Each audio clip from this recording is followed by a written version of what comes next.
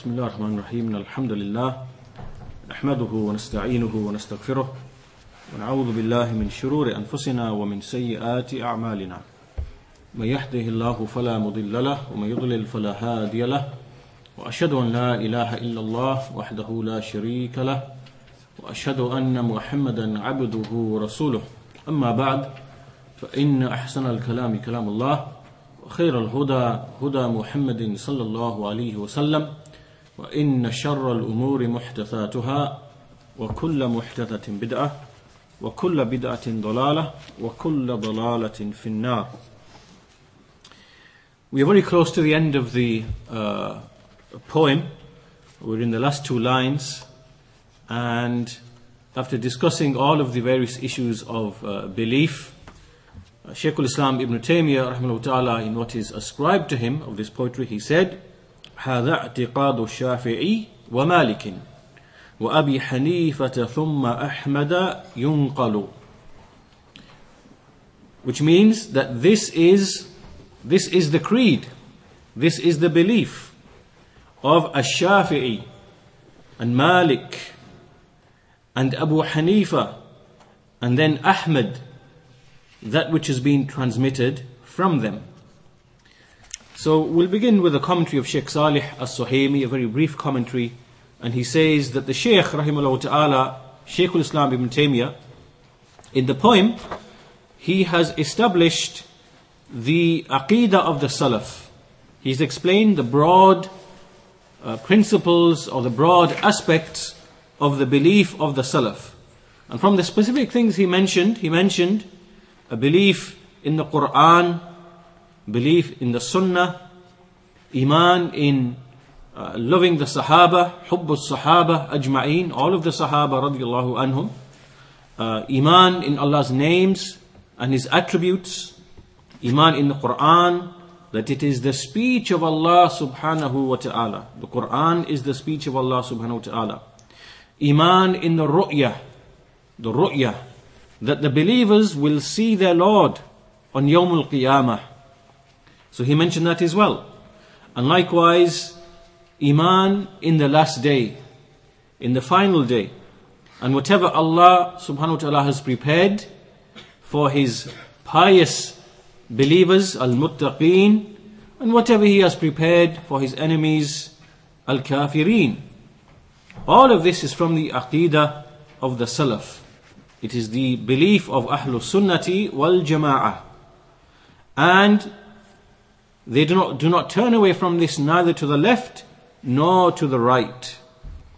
And then Ibn Taymiyyah, he mentioned specifically four names of the four Imams, Abu Hanifa and Nu'man, who died in the year 150 after Hijrah. And then Imam Malik rahimahullah ta'ala, who died in the year 179 Hijrah. And then Imam al-Shafi'i rahimahullah ta'ala, who died in the year 204 Hijrah.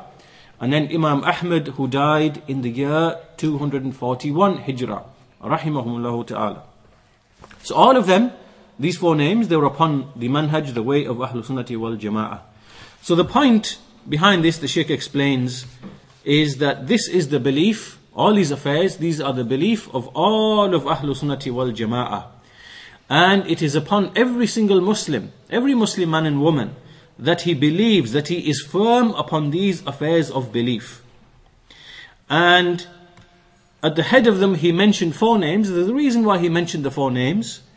And these four names, the A'immatul Arba'a, the four Imams, they are followed by the majority of the Muslims. All of the Muslims, they follow one of these four Imams.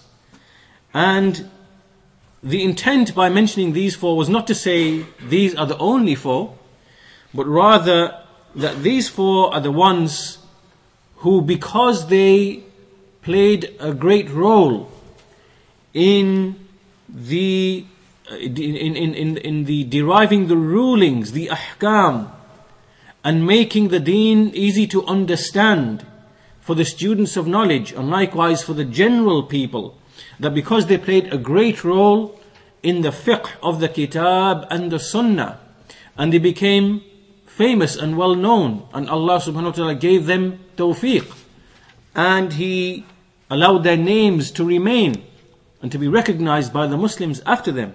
That because of that, he mentioned their names because of their ijtihad, because of the goodness that they offered and presented. And so all of these Imams, their aqidah was one. Every single issue, all of the issues mentioned in this poetry, all of these Imams were upon the same creed, and there wasn't any difference amongst them in the issues of creed, save for one issue that is raised about Abu Hanifa rahimahullah ta'ala, in that his belief regarding Iman, faith, that his belief was in agreement with the belief of the Murji'ah, who expelled actions from being from the reality of faith. So apart from that one issue, then in all of the other issues in general, there is agreement between them. And however, one of the things that we should understand is that although there are four madhabs and there are four schools of thought, this does not mean that these Imams were in disagreement. They were not in disagreement. Rather, they were upon a single creed, a single belief, a single way. And for that reason, you will find that in history, in the 3rd century after Hijrah and the 4th century after Hijrah, you will find many scholars who, some of them, they were upon the fiqh, upon the jurisprudence of Imam Ahmad, rahimahullah ta'ala, and others you will find them, they were upon the fiqh of Imam al-Shafi'i, rahimahullah ta'ala, and others you will find they were upon the fiqh upon Imam Malik, rahimahullah ta'ala. Yet you will see every single one of them upon the same creed, all of them writing books and refuting the deviant sects who were present in their time. So we have people like Ibn Khuzaymah, rahimahullah ta'ala, and likewise in the same century, who were following in the way of the Shafi'i scholars, Abu Uthman as-Sabuni, and many of the scholars. You look at them and you look at their books. Then you take the Hanbali scholars and you look at their books. Then you take some of the Maliki scholars like Ibn Abi Zayd al-Qayrawani and others. You look at their books and you see that all of them, when you pick up their books, you will see they're speaking the same things. Iman is belief, speech and action. And we believe in Allah's names and attributes. And we believe that Allah will be seen in the hereafter. And we believe in the Sirat, and we believe in the Hawd, and we believe in the Ru'ya, and we believe in... And so they mention all of these things together, and they're refuting the Jahmiyyah and the Mu'tazila, and those people who are present today, who ascribe themselves, for example, to Imam Malik, or to Imam al-Shafi'i, or to Abu Hanifa, rahimahullah ta'ala, you will find that in their creed, they oppose the creed of those Imams. But the only attachment they have is the attachment from the angle of fiqh. We are following the fiqh of Abu Hanifa. We are following the fiqh of Imam Malik. We are following the fiqh of Ahmad, some of them Ahmad bin Hanbal, and others Imam al-Shafi'i. And then they use this to conceal the fact that in the names and attributes, or in the issue of Iman, al-Iman, like we see the Maturidi Hanafis, and the Ash'ari Shafi'is present today. They oppose Imam al-Shafi'i, they oppose Abu Hanifa, and likewise the Malikis, they oppose Imam Malik in the issues of belief. So this is something that we need to be aware of, that all of those four Imams were upon a single creed. There was no difference between them in the issues of Aqidah. And as for the approaches in fiqh, they had different approaches in fiqh, and that is something that we can accommodate, and we can accommodate, but the foundation is the issues of belief. And so when we see people present today, as I said, that many of those who ascribe to those Imams are free of them. In fact, Shaykh al-Islam, Ibn Taymiyyah himself, and this really has come to the end of the discussion of the brief commentary of Shaykh Salih al-Suhaimi, but to add a point that Shaykh al-Islam Ibn Taymiyyah, he makes an excellent point. He says that if we can accept that there are people who ascribe to the Prophet sallallahu alaihi wasallam, and the Prophet sallallahu alaihi wasallam, he is free and innocent of those people. Right? There are many people, many groups, many factions who ascribe to the Prophet sallallahu alaihi wasallam. Like, for example, the extreme groups of the Rafida, the very extreme groups who we find that amongst them they have kufr, or like the Batiniya, or like many of those people affected with philosophy in the Ummah, the likes of Ibn Sina and those people, and many people who they would claim and they ascribe to the Prophet ﷺ, but he is free and innocent of them. And likewise, they ascribe to the Prophet ﷺ things which he is free and innocent of. Now, if this can happen to the prophets and messengers, then of course it can happen to the Imams of the Sunnah. It can happen to the Imams of the Sunnah. So there are many people who ascribe to Abu Hanifa rahimahullah ta'ala, and they attribute things to him. They say that he, they ascribe things to him, they attribute certain books to him, they write things and they say this is the creed of Abu Hanifa, and Abu Hanifa rahimahullah ta'ala, he's free and innocent of that belief, and he's free and innocent of them. And they do the same with Imam Malik rahimahullah ta'ala, and the same with Imam al-Shafi'i, and likewise they try it even with Imam Ahmad bin Hanbal rahimahullah ta'ala. So the point being here that Ibn Taymiyyah in this poetry, he mentioned those four Imams. Those four Imams were upon a single creed, and this is the creed of the Muslimin. And so this is the end of the speech really of Sheikh Salih Suhaimi. And for some more elaboration, we'll mention each of these Imams. So he mentioned first of all Imam al-Shafi'i, هذا اعتقاد الشافعي, and Imam al-Shafi'i rahimahullah ta'ala, he is Muhammad bin Idris bin al-Abbas bin Uthman, and he continues to the end of his genealogy. And he was born in the year 150 Hijrah.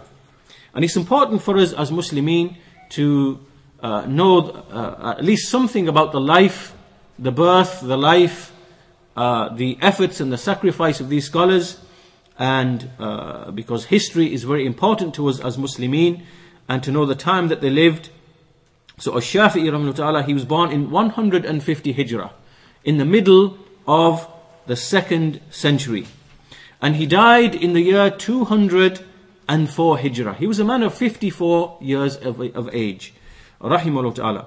He was born in Gaza, which is present day Palestine. And it's also said he was born in another place, Qastalan. And his father died, and then his mother took him to Mecca. He then went to Mecca. And this was only when he was 2 years of age. At the age of 2, his mother took him to Mecca. And then as a child, he learned archery. He became a skilled archer. And this shows that the scholars of the Muslimin, that when we look into their lives and their biographies, that we find that these kinds of affairs, that they were practical people, and as childhood they developed certain skills and things of that nature. It's also a lesson for us as Muslimin that our children, we make sure that they learn practical arts, practical skills. All of these are things which are beneficial. And so he became a skilled archer. Then he turned to memorizing poetry, and likewise becoming skilled in the Arabic language. And then he became, he loved fiqh, to study the ahadith and to derive, the fiqh from the ahadith, the understanding and the rulings. This is something that he turned into loving this type of thing. And so then he memorized Al-Muwatta of Imam Malik, rahimahullah ta'ala. He memorized the whole book of Imam Malik, and Imam Malik, came before him. And then he continued and studying until he became someone of renown, became a very famous scholar and a scholar of renown. And then he began to write certain books in which he laid down principles of fiqh, like his book Al-Umm and some of the other books that he wrote. And this is the basic, just a very brief explanation of the life of Sheikh Muhammad bin Idris al-Shafi'i rahimahullah ta'ala. Imam al-Dhahabi said he is an Imam, Alim al-Asr. He is an Imam, he is an Alim of the age, a scholar of the era. Nasiruddin, he is an aider of the religion. Abu Abdullah al-Qurashi. As for his Aqidah, as we've already mentioned, his Aqidah is a Salafi Aqidah. It is the Aqidah of the companions. And there's nothing in which he opposed the companions in his creed. We see there are many statements which are narrated about him. Al-Rabi' bin Sulaiman, he said, سَمِعْتُ الشَّافِعِي وَسُئِلَ عَنِ الْقُرْآنِ. I heard Imam al-Shafi'i saying, he'd just been asked about the Qur'an. He said, Uff, al-Qur'anu kalamullah, man qala makhlukun faqad kafar. So he said, Uff, meaning, this is a grave and serious issue, don't ask about this issue. The Qur'an is the speech of Allah. And whoever says it is created, then he has disbelieved. Now pay attention to these quotations from these Imams. Because as I said to you, many people, they say we are Shafi'i. Today you will find that the majority of the Shafi'is are in fact Ash'aris. They are Ash'aris in their belief. And when you see what Imam Shafi'i has said here, Man qala makhluqan, whoever says the Qur'an is created, faqad kafar, he has disbelieved. And you see that all of the Ash'aris today, this is actually what they believe. They believe that the Arabic Qur'an that we have, that we recite, that we read, memorize, and that we believe in, and that we believe that Allah spoke that Qur'an, and Jibreel heard that Qur'an, and He conveyed it to Muhammad sallallahu alaihi wasallam, they say that this Qur'an is created. But in order to conceal this belief and to hide this belief from the general Muslims, because when you speak to the general Muslims, the Muslims only know one Qur'an. We only know one Qur'an. It is the Arabic Qur'an. And if they were to say to the people, this Qur'an, this Arabic Qur'an, its letters and words and everything else, it is makhluq, it is created. Even the general Muslim won't accept this. The army Muslim who is not a scholar, because his fitrah, there's something that is present with him which tells him his innate belief, his innate disposition, tells him this is wrong.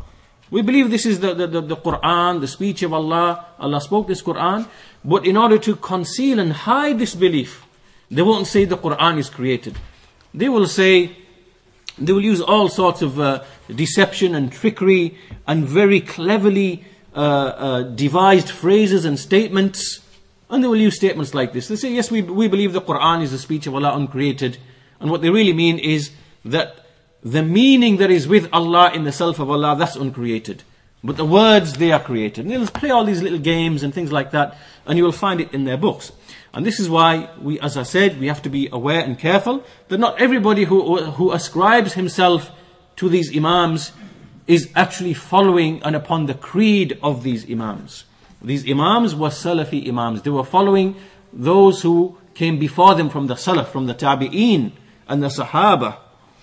Likewise, Ash-Shafi'i rahimahullah ta'ala, he said that no one engaged in kalam, and then prospered. No one entered into kalam and then prospered. And by kalam, he means that philosophical language that entered into the Muslims in the 2nd century, by which people began to speak about Allah's names, His attributes, through philosophy and logic and rhetoric. And this madhab, this way, is the way that we find today amongst the Maturidi, Hanafis and the Ash'aris and other than them. They are the inheritors of this kalam that these Imams were speaking against. Ash-Shafi'i, Malik and other than them. And likewise Imam Ash-Shafi'i, he said, لو علم الناس ما في الكلام والأحواء لفروا منه كما يفرون من الأسد. That if the people knew that which is in kalam, in this way of speaking about Allah, with logic, philosophy, rationale, and likewise with desires, they would have fled from it like they flee from a lion. And likewise, he also used to debate some of the people, and used to debate a particular man in his time called Hafsan al-Farad. And this man was a man who was upon some of these beliefs that the Qur'an is created. And Imam Shafi used to say that if a scholar makes a mistake in something, that's okay, that's fine. It can be said the scholar made a mistake. This is better than that a scholar enters into ilmul kalam and then it is said about him that he is a zindiq. Meaning that mistakes can happen. Mistakes can happen. But it is better for a scholar to make a mistake in something in the affairs of the religion than to enter into ilmul kalam and for it to be said about him that he has become a zindiq, a heretic. Because this is the effect and the influence of kalam upon a person. It leads him to heresy. So these are some statements from Imam al-Shafi'i rahimahullah ta'ala, and you can see that those people who are present today who ascribe to Imam al-Shafi'i from the Ash'aris and maybe not so many of the Maturidis because they are mostly Hanafi, but the Shafi'is who are Ash'aris, and you look into their books and you read their books, what are their books? It is all ilmul kalam, the books of their scholars, Ar-Razi or the early ones who came before. These are books of hardcore ilmul kalam. They are statements of the philosophers, language of the philosophers, philosophizing about Allah, what can be said about Him, what can't be said about Him. All of this is incorrect. So this is Imam al-Shafi'i. He mentioned Imam al-Shafi'i first, and then he said, هذا اعتقاد الشافعي ومالك. And Imam Malik is the Imam of Darul Hijrah, which is Medina, because Hijrah was made to Medina. He is Abu Abdullah or Abu Abdullah Malik bin Anas bin Malik bin Abi Amir bin Amr bin Al-Harith. And he was born in the year 93 Hijrah. 93 Hijrah. So he came before Imam Al-Shafi'i rahmatullah. And so he was, he sought knowledge when he was just over the age of 10. At the age of 10, he began to seek knowledge. And he became so fit and capable in the knowledge that he was seeking and learning from the ulama that he was in a position to actually give fatwa. He was already in a position to start giving fatwa to the people. But he would sit in the gatherings of the scholars in order to benefit from the scholars. And all of this was by the age he reached the age of 21. By the age of 21, he was already in a position to be giving fatwa to the people. And even whilst he was a youth, when he's this age, many of the scholars of hadith, they would narrate from him. And he was a narrator of hadith whilst he was that young age. And this is something by which that when we look at the stories of these scholars and these imams, we encourage our children. Look at the likes of Imam al-Shafi'i, look at the likes of Imam Malik. They had a desire, they had zeal, they had eagerness to seek knowledge, they had eagerness to seek the pleasure of Allah, to acquire knowledge, acquire fiqh, and to benefit themselves, the families, the parents, the people around them, the communities. So our youth, you children, you should have this zeal. You should have this eagerness towards the Quran, towards the Sunnah, memorization of the Sunnah, towards the Aqidah, towards gaining fiqh, understanding of the religion. And so, at a very young age, he became skilled and rooted in knowledge, such that people would start coming to him from different parts of the Muslim world. They would come from every horizon and every direction, until that his gathering would become, congested because of all of the people coming to seek knowledge from this Imam. Imam Malik said, ليس هذا الجدل من الدين بالشيء من الدين بشيء. He said, this argumentation, this disputation has got nothing to do with the religion. What is he speaking about? He's speaking about the same ilmul kalam. Because Imam Malik was living in that period when this ilmul kalam entered the ummah at the hands of Jahm bin Safwan, Al-Ja'd bin Dirham. So he lived and he witnessed and experienced these kind of affairs of people speaking about Allah, His names, His attributes. And in fact, once he said, إِيَّاكُمْ وَالْبِدَعْ إِيَّاكُمْ وَالْبِدَعْ, beware of innovations. And it was said to him, وَمَا الْبِدَعْ, what is bid'ah? And he said, a people who speak about Allah and His names, upon other than those who speak and delve and dispute about Allah and His names and His attributes. This is what he's speaking about. This ilmul kalam. Likewise, he said, لا يؤخذ العلم عن أربعة. Knowledge is not to be taken from 4 types of people. Do not take knowledge from 4 types of people. First one, سفيه يعلن الصفح. A fool who makes his foolishness open for everyone to see. Foolish person who makes open his foolishness. And then he said, and even if he's the most pleasing of people to you, even if he's to be the most pleasing of people, or even if he's someone who has got the most knowledge, he narrates a great deal.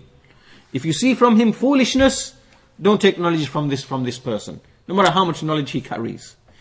The second one, he said, وَصَاحِبُ بِدْعَةٍ يَدْعُو إِلَى هَوَاهِ.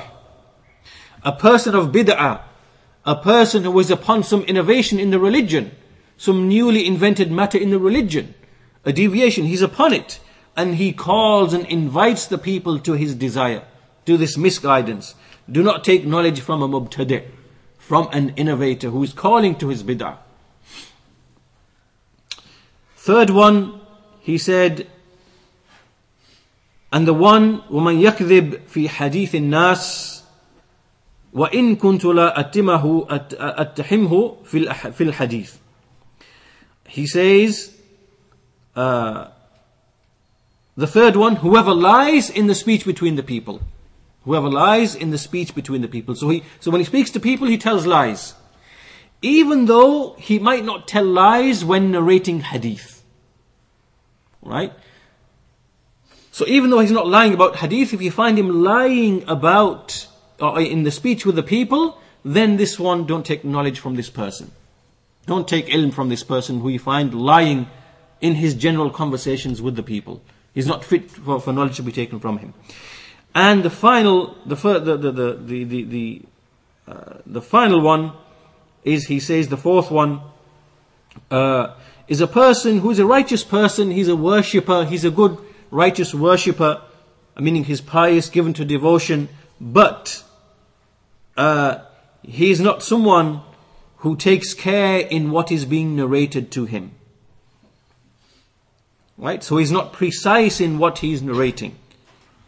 He doesn't memorize in what he is narrating. They're not precise. So these types of people do not take knowledge from these 4 types of people. So this is Imam Malik rahimahullah ta'ala, and after this in the poetry, wa Abi Hanifata thumma Ahmada yunqalu.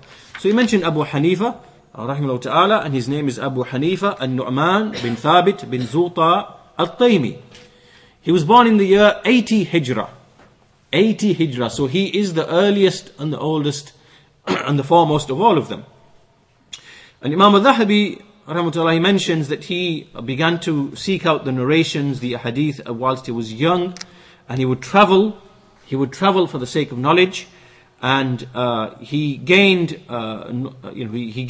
specialty in fiqh, in the issues of fiqh and the minor details of fiqh, and he was praised in that regard. And as for his creed, as for his aqidah, most of the scholars, they explain that Abu Hanifa in general, like Ibn Taymiyyah says, that in general Abu Hanifa was in agreement with the Salaf in all of the major issues of belief, except for one issue, which is the issue of al-Iman, the issue of faith. We believe as Muslims that when we say Iman, faith, Iman is something that is found in the heart. There are things you believe, there are things that you feel, there are emotions, you have love, you have fear, you have hope, you have tawakkul. All of these are things that take place in the heart. These are from Iman. Likewise, there are things that you say. You say the Shahada. This validates your Iman. Likewise, you enjoin the good, you prohibit the evil, you make dhikr, you ask for forgiveness from Allah, istighfar, you make tawbah, you recite the Quran. All of these are statements that are made with the tongue. All of these are from the actions of worship, and they are from Iman as well.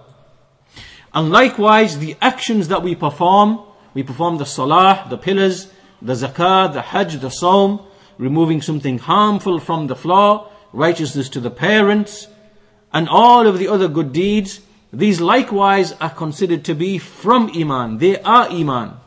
They are Iman. If we were to say, just by way of illustration, that Iman was a substance, if we had a ball and said Iman is a substance, we could just take bits out and say, well, yes, this is this part is this action, and this part is this belief, and this part is that action. So Iman, beliefs are from Iman, statements are from Iman, and actions are from Iman. This is what we believe. However, there were some groups which appeared and they made mistakes in this field, and they began to say that we can understand that belief is from Iman, that the belief in the heart is from Iman, but we can't accept that actions are from Iman. And they had reasons why they said this. They were wrong reasons. There were wrong reasons why they said this, but there were some groups who actually who held this particular position. And so Abu Hanifa was something who took this statement from some of his teachers who were in Iraq at the time, in Kufa, and he carried this statement. The statement was carried on through his followers, and so this is a mistake. What is correct is that Iman consists of belief, speech, and action. But aside from this mistake, in all of the other issues in general, Abu Hanifa rahimahullah ta'ala was in agreement with the rest of the scholars. There are some things which are being ascribed to him which are not really correct when you investigate. But this is the position, and as Ibn Taymiyyah says, that we consider Abu Hanifa to be from one of those four Imams who has been met with acceptance. So this is Abu Hanifa, then Ahmed. Then he mentioned at the end of the poetry, ثُمَّ أَحْمَدَ يُنْقَلُ. So Imam Ahmed, rahimahullah ta'ala, he's from the last of these four Imams. His name is Abu Abdullah Ahmed bin Muhammad bin Hanbal bin Hilal bin Asad bin Idris al-Shaybani al-Marwazi ثم al-Baghdadi, and he is one of the great scholars. His son Salih, he explains that my father was brought from Marw, which is a place, and his father died whilst he was very young. Imam Ahmed's father died whilst he was just a youth, and so his mother took over raising him, and he was actually born in the year 160 Hijrah. 160 Hijrah. Ishaq bin Rahuya, who is one of the teachers of Imam Ahmed, one of the great Imams of the Sunnah, he said, Ahmed hujjatun bayn Allah wa bayna khalqihi. Imam Ahmed is a hujjah, he is a proof between Allah and His creation. Now, in order to understand these statements which are made, these remarks which are made by these scholars, they contain a lot of history. We have to understand the life and the history of these Imams to understand why has he been described in this way. Why has it been said about him that Imam Ahmed is a hujjah between Allah and His creation? And when we look into history and we see that Imam Ahmed was someone who, if you imagine that the people of Kalam in the 100 years before, when they appeared in the Ummah, the people who are involved in logic, philosophy, rhetoric, and eroding the belief of the Muslims in Allah, His names, His attributes, these people over time, even though the Salaf spoke against them, were harsh against them, they managed to gain power and influence. They affected the rulers. And then they began to impose their false belief upon the Ummah by using the rulers. And the rulers were convinced by them.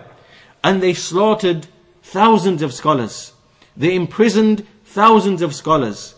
They expelled they expelled thousands of scholars.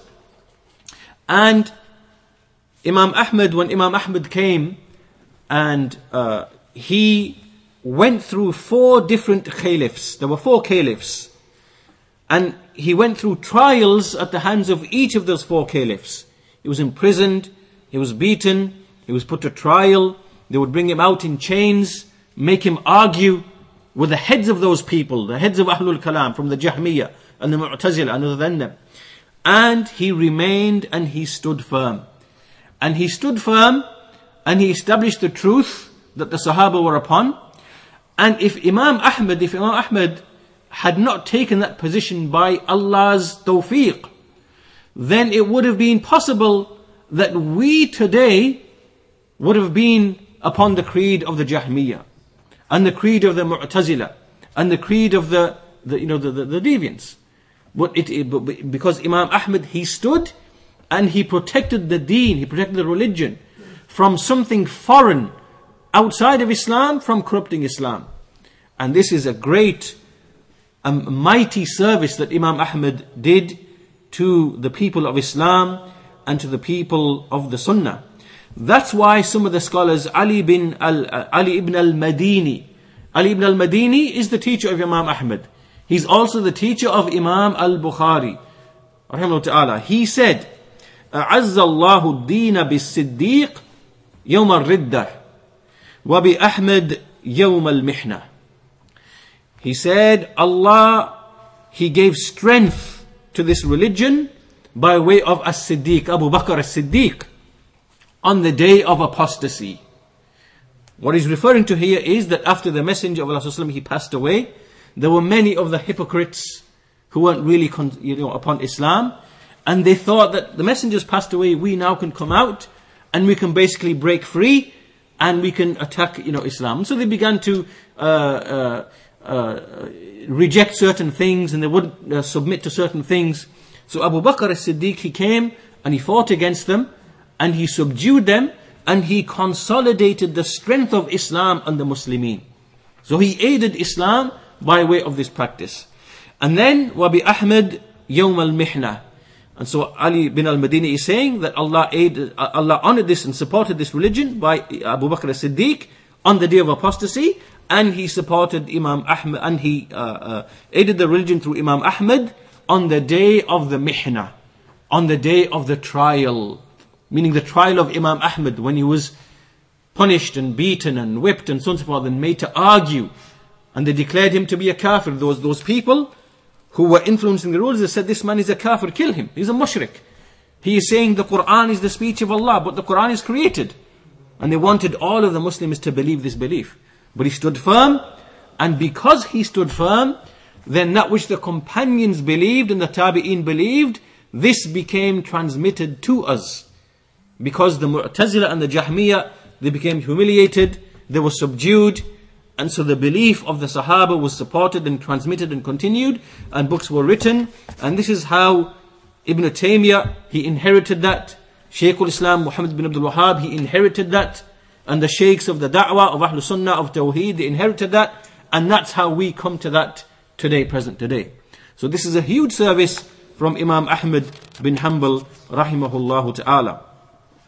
Also one of the scholars, he said, سمعت بشر bin al-Harith, he said, أنا أسأل عن أحمد ibn Hanbal. إن أحمد, he says, I am asked about Ahmad bin Hanbal. Indeed, Ahmad entered the furnace. Imam Ahmad entered the furnace.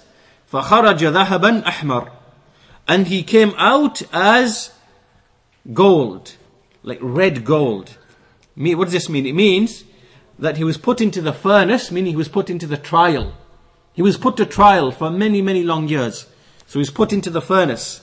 And after the trial, when he came out of the furnace, how did he come out? He came out as pure, unadulterated gold, pure gold. This is how he came out. What an amazing statement. And so Imam Ahmad, rahimahullah, he died in the year 241 Hijrah.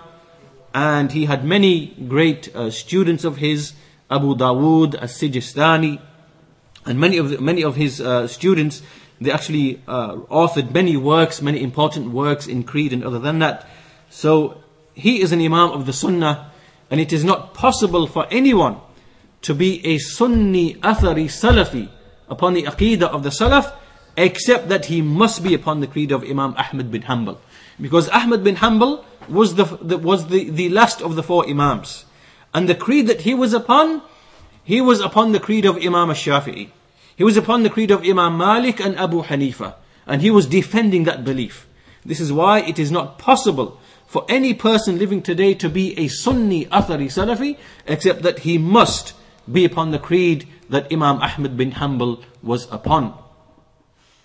And so finally, in the last line of this poetry, it is said, وَأَبِي حَنِيفَةَ ثُمَّ أَحْمَدَ يُنْقَلُ, which means, and likewise Abu Hanifa and Ahmad, يُنْقَلُ, meaning that which is narrated, that which is passed on. Meaning that this is passed on from them, which is in agreement with the Sunnah, and it has been narrated like that and passed on right up until this time of ours. It has been narrated to us that, this is what these Imams were upon.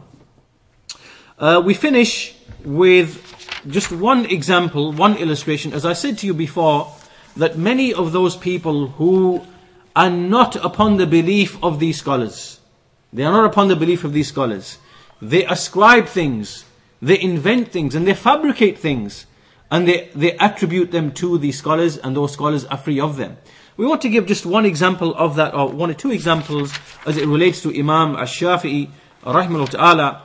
It is said, there are some narrations, it is said that Imam Ash-Shafi'i said, "Indeed, I seek tabarruk. I make tabarruk by way of Abu Hanifa. And I go to his grave every day. I go to visit his grave every day. And whenever I have a need, I pray 2 rak'ahs, and then I come to his grave and I ask Allah, and there is no issue except that it is fulfilled for me." Now this is a clear fabrication upon Imam Ash-Shafi'i rahimahullah ta'ala. Shaykh al-Islam Ibn Taymiyyah, he mentions this story, and he says that it is known, the falsehood of the lie of this narration is known by necessity. Now, anybody who knows about narrations and reporting and so on and so forth knows that this is false. And then he mentions some things. He says that Imam al-Shafi'i used to be in Baghdad, and in Baghdad there was no such grave in his time that the people would go to and make dua. This wasn't even known in the time of Imam al-Shafi'i, because these affairs only entered the Muslims, of being attached to the graves and going to the graves. This only entered the Muslims in the 4th century. 350, 360, 370, entering the 5th century. This entered the Muslims in Egypt. In Egypt, because the Shia, the Rafida, they came from the west, from Tunisia, Al-Maghrib, they came from that direction. These were Rafida Shia, Kuffar, Batiniya. And they came and they took over Egypt. And they are the ones who built the city of Cairo. They built the city of Cairo. And these people were Rafida Shia. And from their ways was that they would celebrate the birthdays of the Ahlul Bayt of Ali radiyallahu anhu, and Fatima and Hassan and Hussein, and they would celebrate the birthday of their ruler, and then they added the birthday, celebrating the birthday of the Prophet sallallahu alaihi wasallam. This is the origin of the celebration of the birthday of the Prophet sallallahu alaihi wasallam. It was invented by the enemies of the Sunnis, because they came and they took power over the Sunnis. Most of the people of Egypt were Sunnis, and then they would deceive the Sunnis because they wanted them to become Shia, and they imposed these birthdays. And then they would spend lots of money and make celebrations, and they would give money out, and this is how they would deceive the people and get them involved. And they would also make them attached to the graves, because this was from their way. And this is how grave worship entered amongst the Muslimin. So, in the time of Imam al-Shafi'i, which is in the 2nd century Hijrah, because as you've seen, he was born 150, he died 204 Hijrah. This thing was unknown.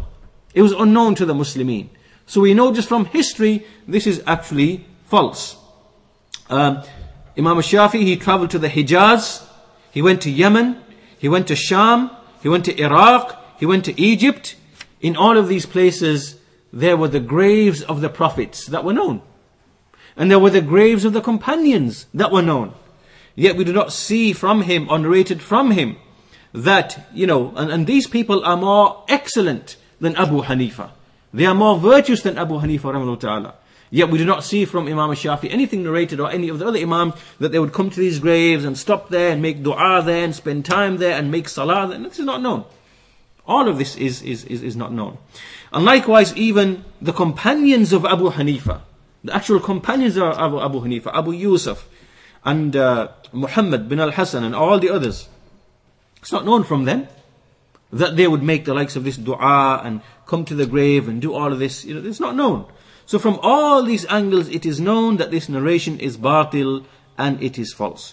Ibn al-Qayyim says that this narration, there is narrated from Ash-Shafi'i that he used to intend and seek out making dua at the grave of Abu Hanifa. He says it is min al-kadhib al-zahir. It is clear, manifest a lie. And likewise, Al-Muallimi, he refutes one of these fanatical Hanafis called Al-Kawthari, Muhammad bin Zahid Al-Kawthari. He's one of those fanatical the Hanafis who was present in the last century. He wrote a book in refutation of him. And again, he explains that this narration is false. It is incorrect and false. And likewise, Imam Al-Albani, rahimahullah, he also mentions this narration in one of his books. And again, he establishes that this chain of narration is actually false and incorrect, and he gives all the evidence and the reason for it. And so this really is just an example of many examples of things which are ascribed to Imam Abu Hanifa or Imam Malik. Imam Malik, he made ta'wil. Abu Hanifa did such and such. Al-Shafi'i did such and such. Imam Ahmad did such and such. They ascribe all these things to these Imams, and these Imams are free and innocent from these affairs. So that brings us to an end to our lesson today, and this leads us really to the final line of poetry, inshallah ta'ala, which we'll conclude with in the next lesson, inshallah ta'ala. But a summary of this lesson: all of the four Imams, the Muslims are attached to them and follow them, and this shows their virtue and their excellence. And that which we should investigate and look at is the fact that they were agreed upon in the matters of belief, in the matters of Aqidah. And it's not possible for anyone to claim that he is a follower of Abu Hanifa in fiqh and then oppose Abu Hanifa in the matters of creed, in the names, in the attributes and things like that. And likewise for the other Imams, this is how we evaluate the attachment of an individual to Abu Hanifa. So the Maturidis are opposing the creed of Abu Hanifa. And likewise the Shafi'is, they are opposing the creed of Imam al-Shafi'i. And likewise the Malikis, who are Ash'aris and Maturidis, they are opposing the creed of Imam Malik. As for saying we are following his fiqh and so on and so forth, that doesn't make you a follower of Imam Malik. You follow the Imam in the usul. That's what makes you a follower of that Imam. Usul meaning the affairs of Aqidah. So we conclude our lesson there today. Walhamdulillahi Rabbil Alameen. Wa sallallahu ala nabiyyina Muhammad wa ala alihi wa sahbihi ajma'in.